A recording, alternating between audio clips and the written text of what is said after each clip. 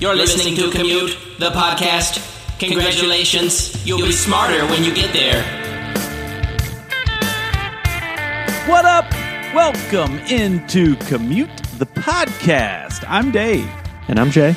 And we are about to take you on a deep dive on 3 topics that we find interesting, and we're betting that you might just find them interesting too. We can promise you this: you'll be smarter when you get there. On this edition of Commute, what can rats and cobras teach us about unintended consequences? Turns out a little more than you may think. For the last 40 years, he has uniquely been himself, writing and releasing parody songs ranging from Eminem to Michael Jackson. This week, we explore the staying power of Weird Al Yankovic. You've probably seen it before, the popular slogan, "Keep calm and carry on," which has been molded to fit countless messages over the years. But did this slogan really have its roots in war propaganda? All of that on this edition of Commute. Let's get it. So, Dave, can you ever think of a time in your life where you tried to fix a problem that you had, but you ended up just making the problem way worse? Yeah, so I'm not super handy. That'll come as no surprise to you and our listeners. I've seen you with an open toolbox before. Yeah, it's usually it's like you might as well be staring into the human brain. And a couple of years ago, I was trying to hang something in our kitchen, and I got the nail in the wall, and it went a little too far in the wall, and it made a bigger hole than I intended for it to. So I thought, well, I'll just move the nail over to the side a little bit, and I'll hang up this picture. No one will ever see it. Next thing you know, the hole is 3 times as big as it was before. So I thought, I'm not going to patch this. I can fix this. Went for another hole, ended up putting a hole the size of my fist in the wall. So yeah, I tried to save that and ended up just totally ruining an entire wall. Well, I will say in your defense, you have gotten better in the years since. You're a little more level-headed, a little more handy with the tool belt. And Dave, we're going to talk a little bit about unintended consequences and the term that scientists have for unintended consequences. But I have to take you back a little bit to talk about like how this term came into being. We actually have to go back to 1897 first to find an example of this type of thing. So in 1897, Dave, the French governor of Vietnam had this vision for the capital city of Hanoi, and it was to kind of turn the city into this place of order and renovation, like one that could carry the banner for French ideals in Asia. So work initially began on this 14-kilometer underground modern sewer network and this attempt to modernize the city's infrastructure until this major problem arose. The tunnels beneath the cities were the perfect breeding grounds for rodents, and the city's population of rats just skyrocketed. So to deal with the issue, the French administration recruited a team of Vietnamese workers to serve as official rat hunters, and they went to work slaying thousands of rats, including a reported one single day total of 20,114 rats. But the problem just couldn't be reined in, though, and it seemed like for every rat killed, 5 more popped up in their place. So the colonial administration came up with a new plan. Let's put the population to work. So a proclamation was made that going forward, the city would pay a bounty of 1 cent per rat tail to any citizen of Hanoi. The administration cited the fact that this program could be a good way to encourage capitalist development and the spirit of entrepreneurship in Vietnam. And while it did that in a way, it also massively backfired. At first, it seemed to be a roaring success. Tails upon tails were turned in. The only issue, Dave, is that the rat problem just didn't seem to be getting better. So what was going on? The first clue came when French officials began noticing several rats running around with no tails. And Dave, it turned out Vietnamese citizens had concocted all sorts of ways to capitalize on the bounty, from cutting off the tails of still live rats and then letting them go to continue breeding, to smuggling rats into the city, to straight up rat farm breeding them in their own homes to keep turning in a profit. The bounty system did really nothing except make the problem exponentially worse, leading to outbreaks of all sorts of diseases, like the bubonic plague outbreak in 1906. The psychologists have coined a name for this sort of scenario when something designed to improve society ends up creating a bigger problem. They call it the Cobra effect, which references a similar situation to the rat incident in which British colonists in India attempted to cut down on the region's booming cobra population by offering a reward for dead cobras. This, as you would expect, led to even more cobras as citizens began breeding them for slaughter. And in the modern world, Dave, this effect can rear its head. In the UK, for example, at the height of the COVID-19 pandemic, the government floated the idea of paying citizens 500 euros if they tested positive for COVID in an attempt to get people to test more often. This obviously, from the outside perspective, could definitely backfire, right? As in, it totally encourages people to contract COVID on purpose. Good intentions are sometimes just that, just intentions. Linear thinking on ways to solve a problem, well, the unintended consequences of that sort of tunnel vision can exist in ways we don't even expect or realize. This is kind of like the whole, you give a man a fish, he can eat for a day. You teach a man to fish, he can eat forever. But the flaw with that is, who wants to fish? Like, I think fishing is maybe the most boring thing that exists. I mean, I think a lot of people like it. I don't think it's really for me, but I guess I understand the appeal. I think most people go just because they like kind of being alone in the silence. I don't really think it's as much about the fish. You don't really like the worms, though. You don't really want to, like, touch the worms. Yeah, I don't want to touch the worms, and I definitely don't want to touch the fish. Some of those fish have nasty teeth. Like, you ever seen somebody try to pull those fish off of there? Like, and I have sensitive skin. Like, I'm actually looking at I got a paper cut somehow on a finger. I have no idea how. Yeah, your moisturizing routine, you know, it's not set up for a fisherman's life. Jay, are you or have you ever been a fan of a guy named Weird Al Yankovic? I don't know how you couldn't ever hear Weird Al and not just think it's awesome. Because he's been around for so long. I just have these like memories kind of throughout my life of his songs popping up. But the most clear one is just like being at summer camp back in, I think it was probably like middle school. It's been so long ago. And people playing a Weird Al album. And one of the songs on it was his parody of Gangsta's Paradise, which is called Amish Paradise. And I hear that song now, and all I can think about is Amish Paradise. You really are like an onion, because I was sure that you were going to say you hated Weird Al. I'm not as cynical as, you know, you kind of paint me out to be. Maybe that's it. Like the caricature that you have of me is really cynical. And I'm like, I'm not and that I'm wrong. Cynical. Please accept my apology. But Jay, I'd assume most people really spanning the generations are at least familiar with Weird Al. Much like yourself, most people have some kind of moment where they had a relationship with a Weird Al song. If you're not familiar with him, he's pretty simple to explain, really. Weird Al takes popular songs and parodies them. Some of his most famous ones being the aforementioned by Jay, Amish Paradise, the parody of Coolio's Gangsta's Paradise. There's White and Nerdy, the parody of Riding by Chamillionaire. And one of my personal favorites, Eat It, the parody of Michael Jackson's famous Beat It. And Jay, the lyrics to Eat It, if you've never heard it before, kill me every time. The chorus is, eat it, get yourself an egg and beat it. It's art. It's art in its purest form. But Jay, Weird Al has been in the public eye a lot lately, believe it or not. Maybe more than ever.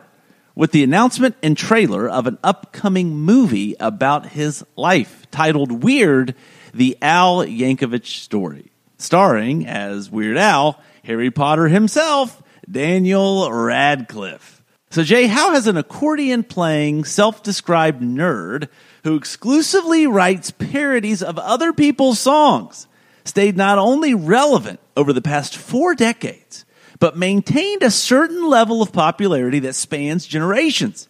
Jay, a feat that even the best comedians in the world rarely, if ever, pull off. Well, before we unpack that, let's briefly get to know a little bit more about Weird Al. Since airing his first comedy song in the mid-1970s, Alfred Weird Al Yankovic has sold nearly 15 million albums, recorded over 200 songs, and earned 5 Grammy Awards. And once again, all of this by taking popular songs and making them, depending on your sense of humor, of course, funny. And not only do the original artists allow him to do this to their songs, they cherish it. Many artists actually see it as a rite of passage that their song has become popular enough to be made fun of by Weird Al. While the fair use provisions of U.S. copyright law say that artists like Weird Al don't actually need permission to profit from a parody, Weird Al has made it a self-imposed requirement. I don't want to hurt anybody's feelings, Weird Al told the Washington Post. I don't want to be embroiled in any nastiness. That's not how I live my life. I like everybody to be in on the joke and be happy for my success. I take pains not to burn bridges. Some artists, Jay, like Don McLean, author of the legendary 70s song American Pie, My Miss America, you know that one, admitted that Weird Al's parody lyrics from his song The Saga Begins about Star Wars, he admitted that Weird Al's lyrics, get this, they sometimes enter his mind when he's playing his own song at concerts. While a few artists like Paul McCartney and the rapper Eminem have denied Weird Al their blessing to parody certain songs, only one artist has outright denied Weird Al from his entire catalog. Any guesses? The first thing that popped into my head was Bono, just because he seems like he'd be. I just feel like he probably hasn't asked Bono because there's no U2 song good enough to parody. But Prince denied Weird Al access to the Prince catalog. So Jay, how has Weird Al done it? How has he stayed relevant for all these years? Well, for starters, and Don McLean tipped us off, Weird Al is really, really good at what he does. Whether or not you find it funny, there's no denying that he is catchy. In fact, Lin-Manuel Miranda of the musical Hamilton fame credits Weird Al with some of the lyrical composition to the hit songs on Hamilton. Jay, more so than the talent for writing, and Weird Al has proudly written and come up with the ideas for all of his songs on his own, except for one. Madonna herself came up with the idea and title of the parody song for her hit, Like a Virgin, the Weird Al approved Like a Surgeon. But more so than the talent for Weird Al is the rare hyper self-awareness that he possesses. Gregory Paul Silber of thecomicsbeat.com put it this way when describing Weird Al. In an age where so many entertainers, especially comedians, throw hissy fits about a perceived cancel culture, Al has always been willing to evolve, including recognizing his own missteps. When Vulture magazine asked several comedians about the jokes that they most regretted, in Al's case, it was his use of the word midget in the 1980s, which is now considered a slur. He explained that some comics make it their thing never to apologize for anything. And as we are seeing today, some politicians are the same.